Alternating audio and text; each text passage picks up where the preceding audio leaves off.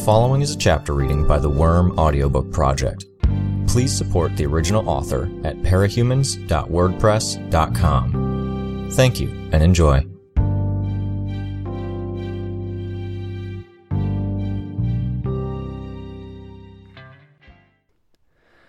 Arc 27, Chapter 4. The last portal closed. The birdcage had been emptied of everyone that could reasonably be let free, and probably a handful that shouldn't. We'd deal with that later. "No faces present that shouldn't be?" Chevalier asked. Ingenue was standing beside him. "Every person on the list has a corresponding face in the crowd," Defiant said, going by the facial recognition program. Chevalier nodded. "With respect, I'd like to ask everyone who isn't participating in the upcoming confrontation to please leave. The others, your enemies, your teammates, friends, or family, they need to focus on stopping Scion." Crowds had body language and attitudes much as individuals did. Though they were mingled with the capes in the area, the people who'd arrived to see the people leaving the birdcage were easy to pick out. They shifted position, as if Chevalier's request had a physical force to it, a wind pushing at them. Then they planted their heels. Hesitation, out of love or out of hatred. But the portals opened, leading to different worlds. "Bet, New York," someone announced as a portal opened. "Bet, Red Fist HQ." "Gimel, New Brockton Settlement." More portals opened as locations were announced. The bystanders began filing away as their destinations were called out. I was surprised to see New Wave among them. Brandish said something to Panacea, squeezed her hand, and then turned to leave. Had they retired, given up on fighting? Or was this simply a fight on a scale they weren't prepared or able to participate in? "I'm going to go," Rachel said. "Yep," Imp said. "No use for us here." I looked at them. "Okay," I said. "Me as well," Gru said. "Cozen." "No," I said. He stopped, tilting his head at a funny angle, as if he could get a better understanding of me by viewing me from a skewed perspective. "You're not useless. I get if you don't have the courage, but your power, there's potential. Even if it doesn't work, that tells us a lot." He folded his arms. "If you say so." I nodded. "Okay," he said. He stepped back as Rachel and Imp made their way to Gimel. Parian and Foil hugged, and then Parian passed through, leaving Foil behind. Sophia turned to go as well, very casually avoiding eye contact with me. She didn't want me to raise an issue, so she was slinking away. I drew Bugs from the other side of the portal together, then whispered a message to her. "I'll talk to you later." She turned, but the people behind her were pushing forward. She couldn't exactly turn back to retort. The portals closed. 45 minutes, Chevalier announced. "We've got Defiant and Tattletale at Systems, managing Dragon's AI and running the data. They are your resource, the people you go to if you need something, be it information or materials." I glanced at the Azazel. Tattletale was sitting on the ramp, while Defiant stood at the end near Chevalier. Tattletale would process the data, picking up the essential details, while Defiant would handle the lion's share of the code. "They should be able to accommodate all requests, so don't be shy. Keep them updated on everything. The plans, the weapons, the possible applications of your powers. They'll categorize and prioritize your plans, and we'll relay that information to people with the ability to put that into a plan." To Cauldron, I thought. 45 minutes isn't a very long time, Labrat commented. His voice was a rasp. "No, but Defiant has been mapping Scion's route with his analysis engines, and Scion is somewhat predictable. He's spent the last few hours veering between extremes, choosing different kinds of targets. He strikes major population center, then scales down to strike a select target. Individuals, a subcategory of the population, like adults or capes or properties. Right now, he's in one of those lulls. We expect that, in 45 minutes, he'll move on to a bigger target again. With luck, this attack will serve to distract him and buy us time to finish evacuating." "He's tough," Defiant said. "You know that. He took on Behemoth with minimal effort. This is an attempt to see if we can find his limit, any weak spot, weapons that work. If we can, we expand, extrapolate. Keep that in mind and prepare accordingly. All right, let's move, Chevalier announced. First up, a door to the New York sub-office. The portal began to open. Chevalier continued. If you don't have access to costumes or weapons, we'll outfit you here. Defiant and Tattletale will direct you to the other locations for other goods. I watched as a bulk of the forces began to head through the gate to the New York location. Chevalier and Revel stood by the portal, watching the various capes as they made their way through. I, too, hung back watching. I could get a fresh costume and a spare flight pack easily enough. I wanted to know what the others were doing, the people who were hanging back. Slouching, hands clasped behind her back, String Theory made her way over to Chevalier and Defiant. The petite, odd-looking woman glanced around, not speaking up, but waiting until Chevalier deigned to look at her. Labrat, behind her, looked more impatient. He wasn't good at hiding his feelings. "I'll need a lab," String Theory said. "Tools. My tools, if you can get them." You can prep something in time? Chevalier asked. He sounded surprised. We expected the Tinkers to take part in the next attempt. "I'm not an ordinary tinker," String Theory said. She tapped her head. "I've had 4 years to think, plan what I'd build if I got out. All up here." Me too. 7 years of thinking, Labrat said. Need a lab. Not sharing one with her. "I wouldn't let you, darling," String Theory said, condescending. I could see Labrat's lip curl, but I wasn't sure if it was in irritation or amusement. You'll both have what you need, Chevalier cut in, before anything could start between the pair. "Tell me what you need and when," String Theory said. "You want me to hit him? Tell me how hard." Chevalier glanced at Revel and Defiant. "When you were arrested," Defiant said, The F-driver," String Theory interrupted. "Yes. Start from there, scale up." "Oh," String Theory said. "Interesting." "With a minimum of collateral damage," Defiant added. "Less interesting. Next question. When? My work is 1 shot, and my best work is on a timer." "We attack in 39 minutes. Time things for 47 minutes from now. Most of the combatants will be cleared from the field by then, and the rest can move to safety before you put your work to use." String Theory nodded slowly. "You'll hold out for 8 minutes after the initial offense?" Defiant paused. "Make it 43 minutes from now." "Done. I'll need a fusion reactor, or a suitably large source of plasma, something I can draw power from." "We don't have," Defiant started, then he reconsidered. "We may be able to find something from Tinker Materials the PRT has confiscated. Go inside the ship. Talk to Tattletale." Without another word, String Theory turned to advance up the ramp, disappearing inside. Defiant looked at Labrat. "Your old workshop is still there, sealed off." No, I'd be spending more time cleaning up than working, and the samples would be dead if you haven't tampered with them. Something else. A room in a hospital would work. I can stay out of the way. "We're not giving you access to humans," Defiant answered, his voice hard. Labrat frowned. Animal shelter? With the animals still present? "Fine," Defiant said. 37 minutes. If you're going to contribute, you should get started. Door, please. To an abandoned animal shelter on Bet." The door opened. Labrat grunted. "I'll figure something out." Then he was gone. "And me?" Bonesaw asked. "I can help." "You will help," Defiant said. "After. When you work, it's going to be with supervision. Panacea can check your work and vice versa." Bonesaw sighed. "My lab, the alternate dimension, the cloning vats." "Destroyed," Defiant said. "You're serious?" He didn't respond. Bonesaw scowled. I shivered and looked out at those who remained. Panacea hadn't gone with the other members of New Wave. Instead, she sat on the cliffside with Marquis. I felt a stab of something ugly seeing that. I couldn't justify or explain it, let alone give it a name. It felt fundamentally unfair, and I couldn't rationalize it. Life wasn't fair. Good guys sometimes got the breaks and sometimes they didn't.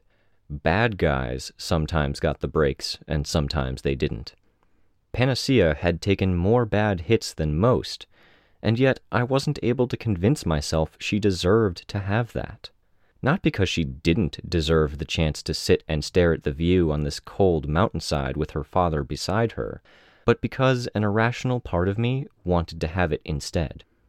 Someone to sit beside, to talk with, to discuss things, to be able to talk about stuff without avoiding everything cape-related. Someone to lean on, who'd been through some of this stuff. I turned away.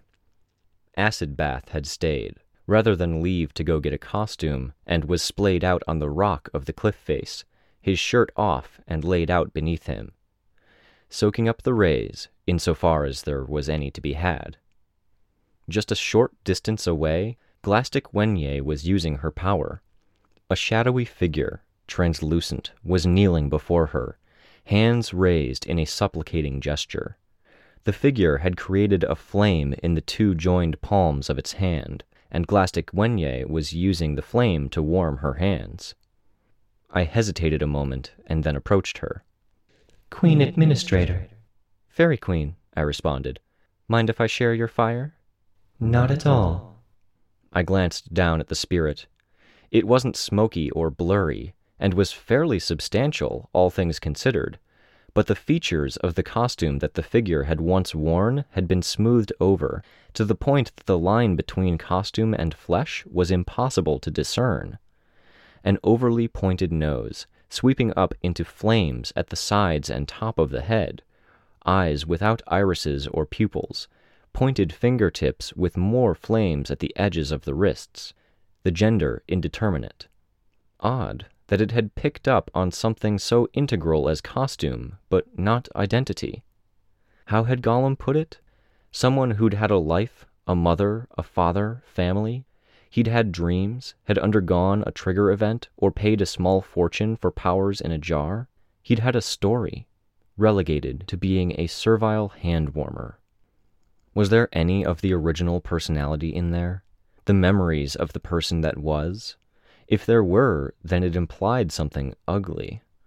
Glastic Wenye collected passengers, tapped them for power, and if this thing had memories, then what did that suggest about the passengers? I didn't want to be cold and uncaring anymore. I didn't want to be calculating and efficient. It made sense to ignore this individual, the spirit, to maintain peace with the Fairy Queen, but I didn't like what it forced me to do. So instead, I turned to the spirit. Hello. It opened its mouth to speak, but the words were faint, incoherent, as though it were emulating language rather than actually uttering it. Do you have a name? Phoenix Feather, Glastic Wenye said. Bit of a mouthful. I warmed my hands at the fire. Thank you, Phoenix Feather. He only lowered his head, shutting those featureless eyes that could have been lenses. I felt a bit of a chill at that. What if I fell in battle? Would she claim me? Would I become like that? What form would that body take? Skitter, Weaver, or a blending of the two? You're not armed for battle, the Fairy Queen observed, as if reading my mind. No, soon. Yes, I wait as well. The head that wears the crown bears a heavy burden. You view us both as queens, Fairy Queen? I do, but let us drop the titles when we talk. Okay, Glastic Wenye. Anyone else? There are others who stand shoulder to shoulder with us, but queen is the wrong word, Administrator. The champion, the high priest, the observer, the shaper, the domain keeper. Why do you ask? Just trying to make sense of it, trying to figure out where you stand. Ah, do explain. You want to see the fairy rise again, apparently, and Scion's a big part of that whole equation. Yes, I'm seeing what you're getting at, Administrator. A conflict of interest? Essentially. We all have our parts to play. Parts? Yes, like actors taking a role in a play. We wear our human faces and harbor our dramas and fantasies, but it's the same individuals playing the parts as the play starts anew on a different stage, with different faces and forms. If it all goes well, a figure from the crowd joins the stage for the plays that follow, and the roles are refined. And us, queens and kings, do we have a bigger part, leading roles? Everyone's the lead in their own story, Administrator. Some roles are bigger, some smaller, but none are more important. Understand? Yes, I answered her. What's your role in this, then? We're back to the topic of my conflict of interest. I have a special role in this. I keep the company of the fairy who have left our metaphorical stage. The dead, I said. You keep the company of the dead. Yes. The other nobles, their tasks are more immediate, shorter in term. What makes us truly noble is our role before and after this act. The others sleep and we toil. We are practiced, stronger for that constant effort. The champion and observer ensure the next act goes on without a hitch. The shaper and domain keeper clean up after we are all done here, one way or another. So it goes. And the priest? The high priest, Glastic Wenye admonished me. You and I may be doing without the titles, but we mustn't offend the others. Right, I said. As for his role, well, you should know. I should know? Yes. I could only think of one powerful individual who was on a par with the others she'd named. Contessa and Glastic Wenye were easily 12s or higher on the power ratings scale, and I could look to others with powers in that neighborhood to figure out who she was referring to. Panacea, Labyrinth, which raised two questions. Why the hell was I on that list, for one thing? And was Eidolon the high priest? He was the only one I could think of to fit the role. I'm not sure I follow, I said. He doesn't follow either, Glastic Wenye replied. Which complicates things. We have two courts, but the other court arrived to the stage bedraggled, maddened, and they didn't have any instructions or forewarning. You understand? I believe so, I said. Trying to, anyways. The high priest is in a similar straits to these unfortunates. He stands straight and bluffs through his lines, but he's wearing the wrong costume, and he's arrived at the wrong time, just like the others. And what does he think of this? Glastic Wenye shrugged. I couldn't tell you, but what would you think of it in his shoes? He's set this in motion, and there's no finale. There's no promise of another play after this one is done. The nobles of our court's mighty fairy may have no role to play. But you're not concerned? She smiled a little, but didn't respond. If it comes down to it, if we somehow get one over on Scion, and if it looks like we might win, are you going to back him up? Because you want to see the next play? She used long fingernails to tuck her hair behind her ear, turning pale eyes towards the horizon. The sky was still red, but it was more to do with the dust-heavy atmosphere than the sunrise. I do wish to see it. I'd like to see the spirits of the dead dance through the landscape, even more than they are right now. Yet I'm still carrying out my role, and that's the evidence I'll give to my loyalty in the here and now. I wasn't putting two and two together, and I suspected that might have been because she didn't want me to. She was still carrying out her role, which was to collect and comfort the dead, because she hoped this all to go according to Scion's plan? I looked down at the fire that her shadowy specter was creating, then to the specter, to Phoenix Feather. I'd watch Glastic Wenye for trouble. I thought of the other major players who I already was keeping mental tabs on. What is Scion to you? He's the director of this play? The audience as well. The metaphor falls apart at this. He is our father, our child, our creator, and now our destroyer. I could grasp that much. Was there another I could ask about, that I wasn't so sure about? Dr. Mother, I said, without even really thinking about it. Can I ask what role she plays on this stage? Ah, now you're asking me to answer questions that could make enemies. Glastic Wenye glanced up at me, and there was an implicit threat in the glance. I wouldn't ask you to answer questions if it was inconvenient, Glastic Wenye. I'm sorry. Be polite. Keep in her good books. I should hope you wouldn't, she said, and there was an admonishment in her tone. Then, her tone lighter, she replied, No matter. She's not one of ours. A prop, nothing more. No powers, then? Like I said, a prop. She doesn't seem that unimportant, I said. She has a lot of power. A prop can be important. The Grail was a subject for innumerable quests and tales. A message can decide the outcome of a war. A living prop. She trailed off. Forgive me, Fairy Queen, I said. I saw her start to object, then hurried to continue. I'm using your title because I'm about to be rude, and I do want to show you the respect you're due. It's been a hard day. I'm not quite so distanced from this as you are, not so willing to be the actor rather than the act, if that makes any sense. Perfect sense, she responded. That means I'm not connecting the dots as well as I should. Instead of wasting your time, I'll be blunt and say that I'm not following. That's the rudeness I was mentioning.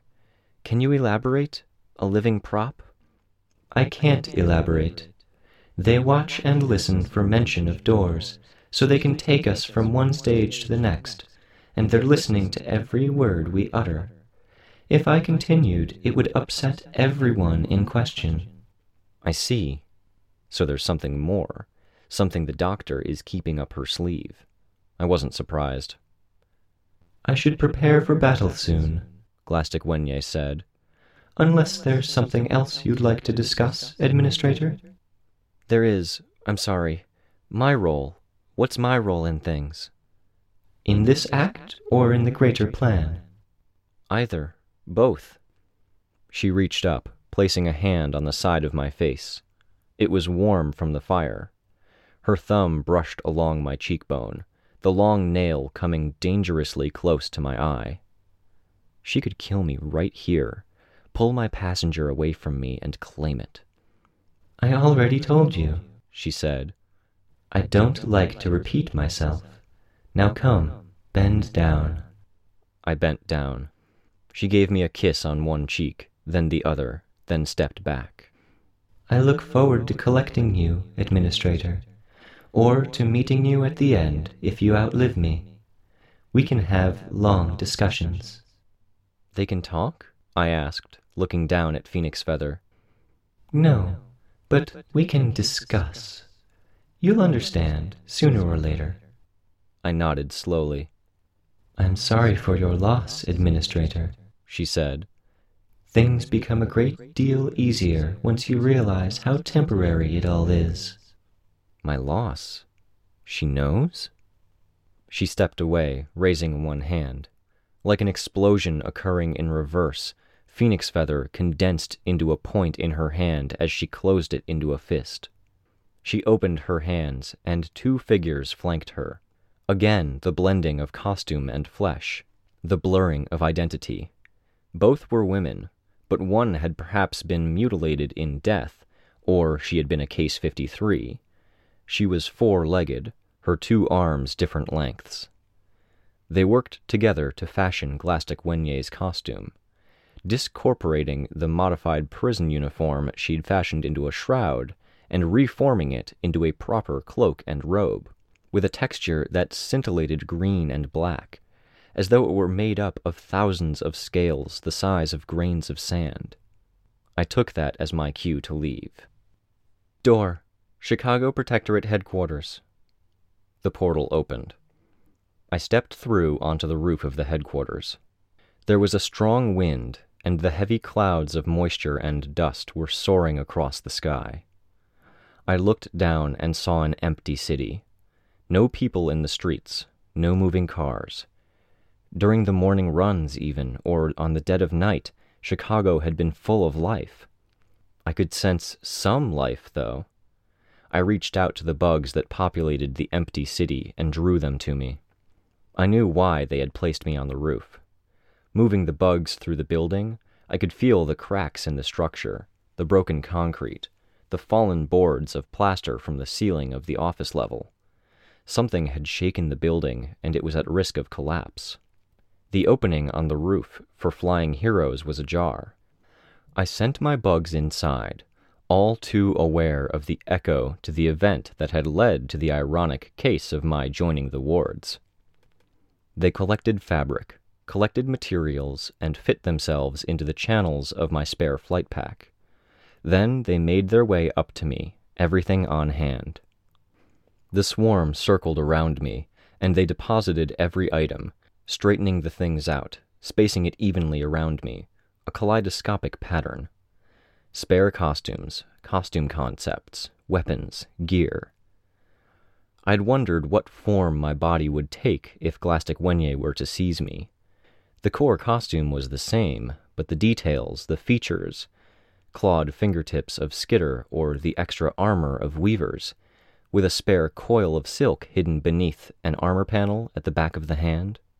Black, white, gray, red. I had silk bodysuits in every color, from when I'd tested dyes and worn the bodysuits to see how the color held up when the suit was stretched over my body. What color lenses? What weapons? Scion was a different sort of opponent. Behemoth could be misled by swarm decoys. One could hide from him. His attacks were lethal, but most wouldn't tear through cover as though it weren't there.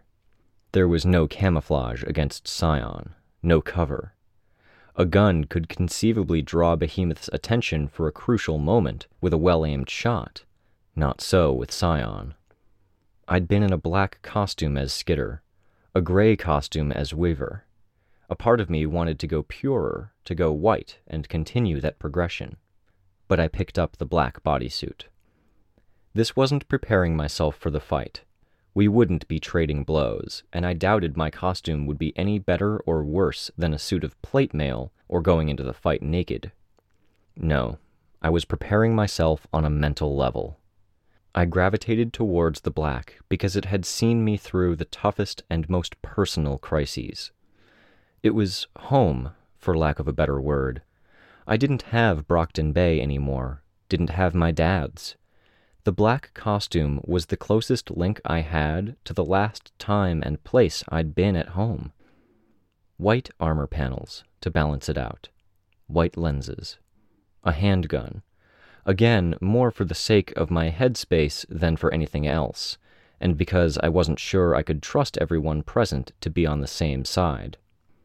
2 ammo clips. It reminded me of Coil, my first true kill. A taser, for the same reason, and to balance things out once again. I didn't dislike the added weight of the weapon on my belt. I donned the flight pack and fixed my hair where it had been mussed up by the straps. Then, as a final token gesture, I picked up a small canister of pepper spray. Symbolic. "Door," I said, "to the battlefield."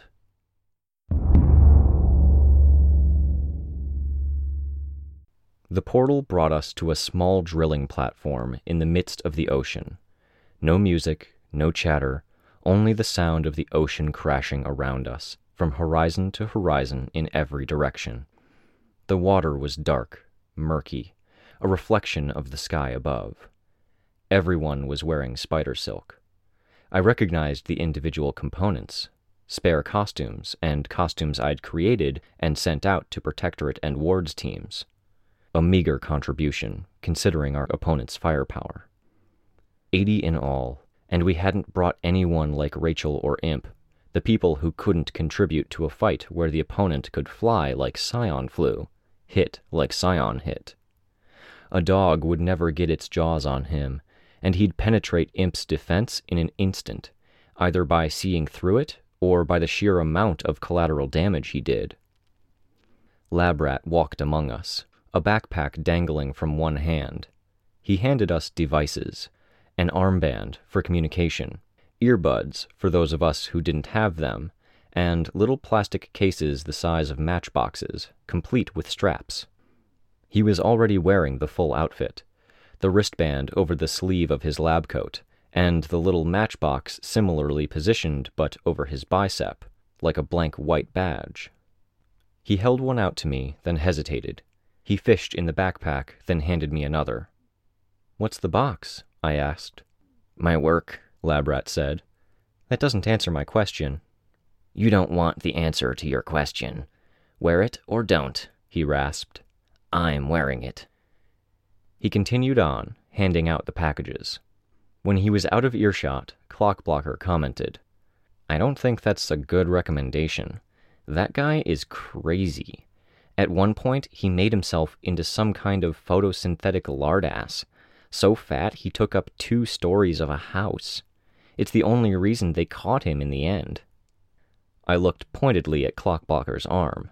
The little white box blended in with Clockblocker's white costume. "You're wearing the thing. It's a shitty recommendation coming from Labrat, but as far as I'm concerned, I'd cut off my left arm if it bought me a better chance. I like knowing there's maybe a chance this would help. An explanation would suck. Give me a little hope." "Maybe that's all this is," Vista said. "Hope." I shut my eyes, focusing on the capes who were present, marking them with bugs. Here and there portals opened and capes stepped onto the platform. String Theory, carrying only a laptop. Galvanate. Galvanate reached out and touched a select few capes, layering invincibility over invincibility for Alexandria, for Gavel, Gentle Giant, and a birdcage cape I didn't recognize. "Could do with some of that," Gru said. "Borrow his power?" I suggested. "Doesn't work. We did a few test runs before you showed. Some options. We'll see." Bonesaw and Panacea were both absent, I noted. Somehow ominous. 3 minutes. Another portal opened. Glastic Wenye, twice as tall as she had been, moving as though she were walking, but with no legs beneath swirling tatters of green-black cloth. 3 spirits flanked her, walking on the platform. Not individuals I recognized.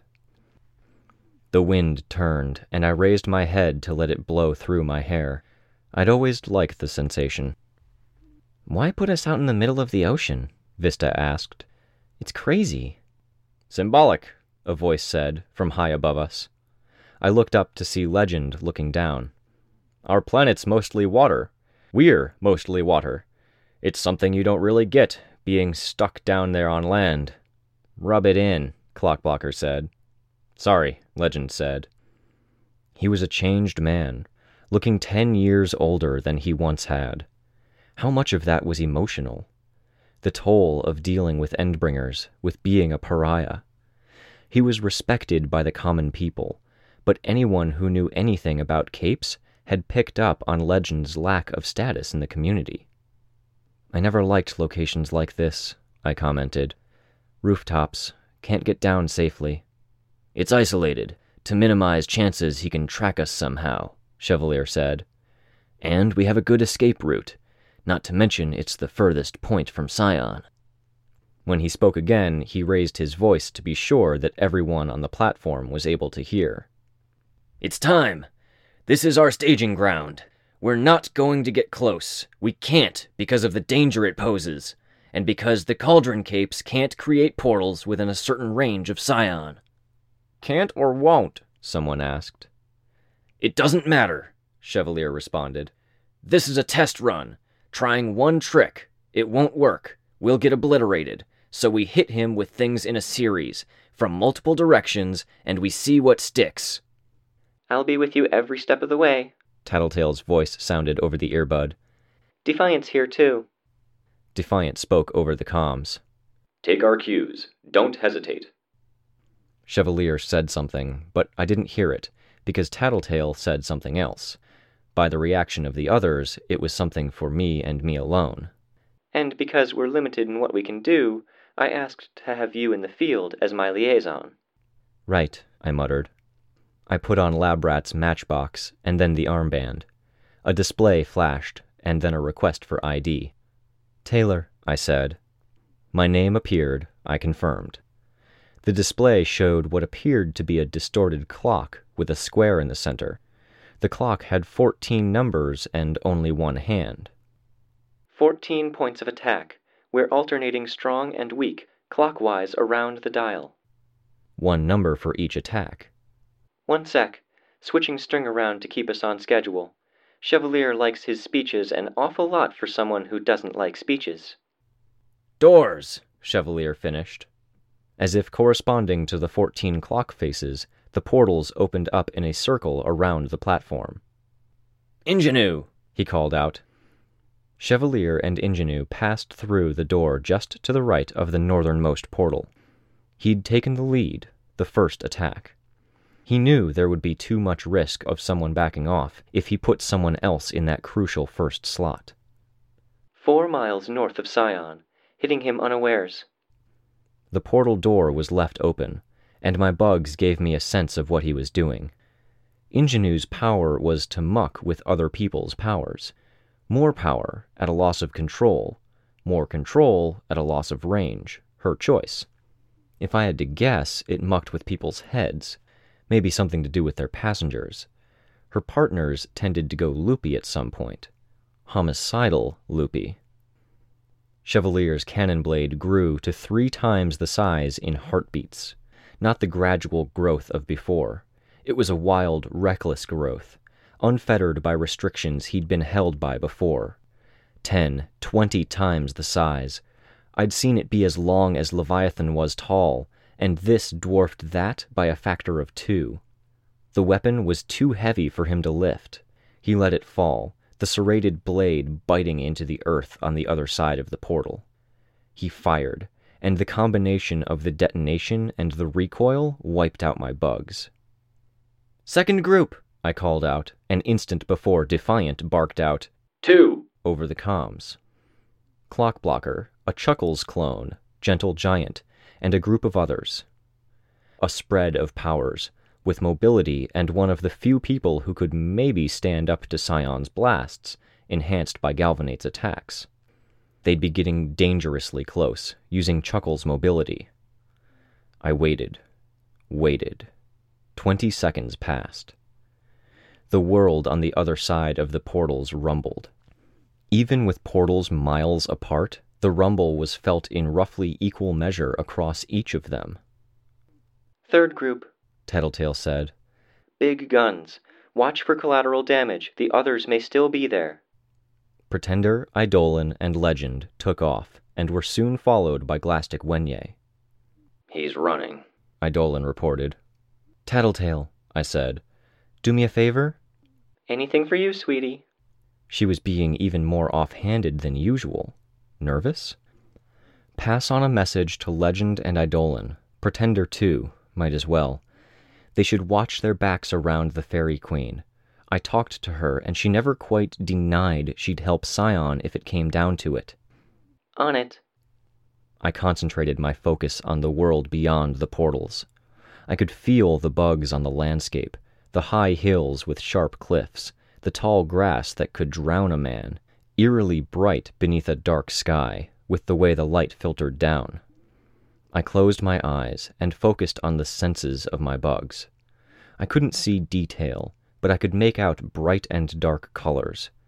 Scion was bright, and so were his lasers. An enemy that hit too hard to defend against, too tough to hurt. Eidolon teleported rather than try to stand up to his lasers. Alexandria took a glancing blow and plunged to the ground. Legend peppered Scion, paused, then hit him with a bigger laser. When that failed, Legend doubled down again. Fourth group. The others had already gathered at the respective portals. This group was Gru, with a select few others. Shuffle was among them. Gru looked over his shoulder at me, then saluted. I felt a lump in my throat. I wanted to be Taylor here, but there was a limit to how far I could go with that. I saluted him back. As much as I could see the distorted, contrasting shapes, I could make out the block of Gru's darkness that Shuffle had teleported into the air above Scion. It sank down, subsuming the Golden Man. Gru fired off a laser, spearing into the midst of the cloud of darkness. No, not Scion's laser. Legends. If he could use Scion's laser, I imagine he would have. Legends' lasers weren't doing anything substantial, if they were doing anything at all. Scion didn't falter, and he didn't act like he was blind.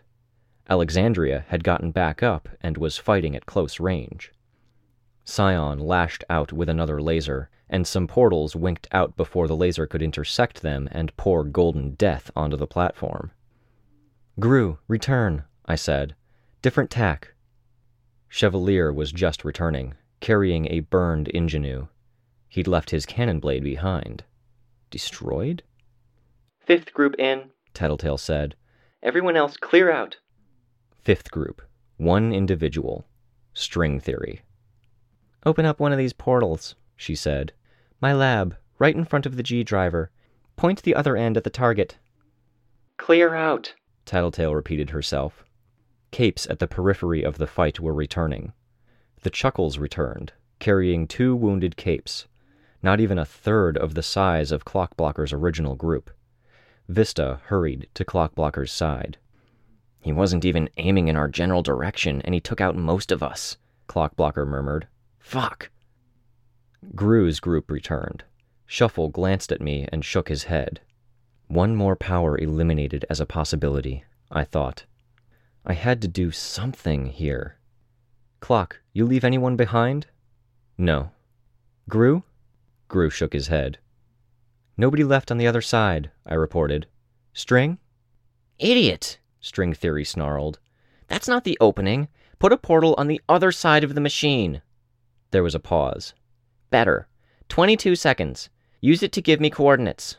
"Patching you to the number man," Tattletale said. There was a pause. The portals all closed, like shutters sliding down, with an ever-narrowing rectangle of light at the base. We'd left Scion on the other side with nobody to tie him up. Dangerous. We couldn't predict what he'd do. We hadn't, as far as I knew, done any harm to him. Nothing suggested he had been affected in the least by their powers. Clockblocker's time freeze, Gru's darkness, useless. "Give me a view," String Theory said. "Too dangerous," Chevalier grunted. He sat down on the floor of the platform. "A view, now, or I'll make it miss."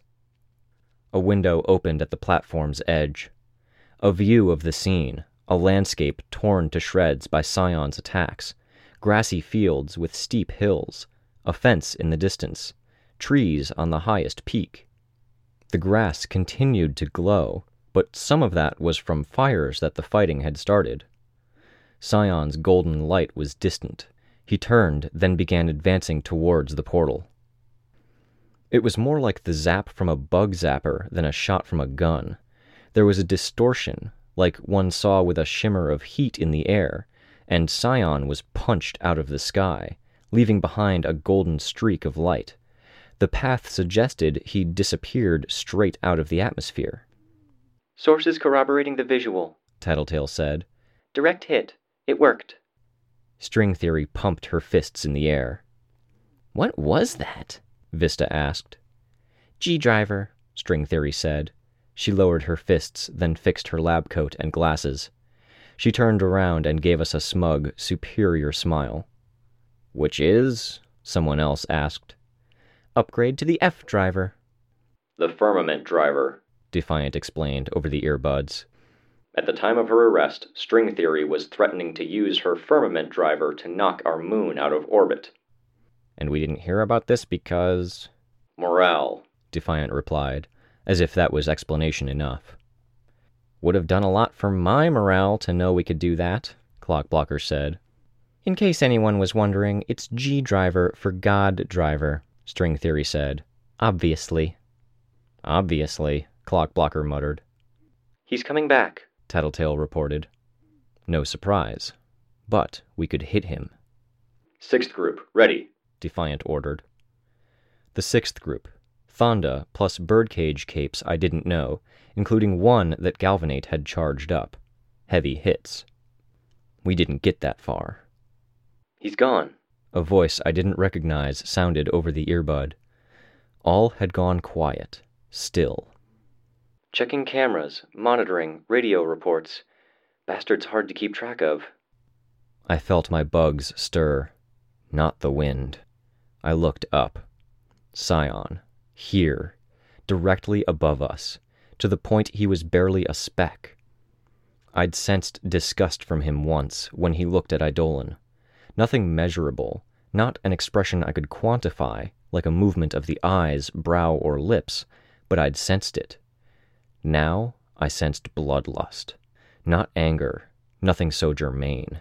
Only that sensation I'd had when I was in Lung's clutches and he was squeezing me to death. The sensation I'd had when Bonesaw was straddling me, carving into my head. A feeling I'd experienced when I was face to face with Cherish. A feeling that, underneath it all, there was some base, primal urge to carve people apart. But he was waiting, watching, toying with us. "Tattletale," I whispered. "He's here." "No, can't be." "We need an escape now." There was only silence. I felt a kind of grim despair in the pit of my stomach. "Tattletale?" "They're saying no. Cauldron's saying no." "String theory hurt him, or at least struck him. We need others in case they can do the same. You can't tell me they're going to let us gather some of the strongest capes around and then leave them to die when things take a turn for the worse." "You don't understand. We put you on the opposite side of the planet, on a different Earth. He wasn't supposed to be able to access you." "He did." She didn't respond. One of the birdcage capes somehow picked up on the same vibe I did. Maybe they sensed the latent hostility that filled the air and followed it to its source. They let out a muffled gasp. Others noticed. The golden glow above intensified, ominous, like a second sun on the wrong side of an overcast sky. If I was Skitter, I might have tried to sacrifice myself. If I was Weaver, I might have made peace with the fact that I needed to die so Cauldron could preserve their portals, maintain the fight, for the greater good. I wasn't either, not at my core. "Cauldron," I muttered, "you're listening.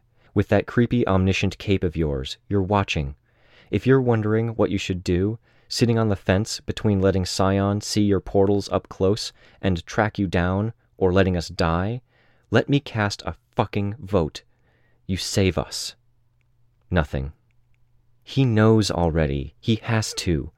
If he found us this easily, come on. "Oh God," someone said. "Oh God, oh God." With my bugs spread out over the area, I couldn't feel a single telltale breeze of a portal opening around us. I closed my eyes. "I'm sorry, Taylor," Tattletale said. "I wish—" Her voice shorted out as the energy of Scion's attack cut out the communications.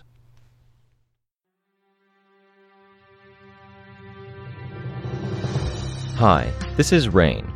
You just finished listening to a chapter from Arc 27, Extinction, from the web serial Worm by J.C. McCrae.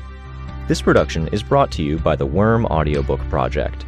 If you would like to know more about us or to volunteer your own services, please check us out at audioworm.rein-online.org. You can listen to every chapter directly from our site, or you can find us on iTunes or any podcast app under Worm Audiobook. Thank you for listening.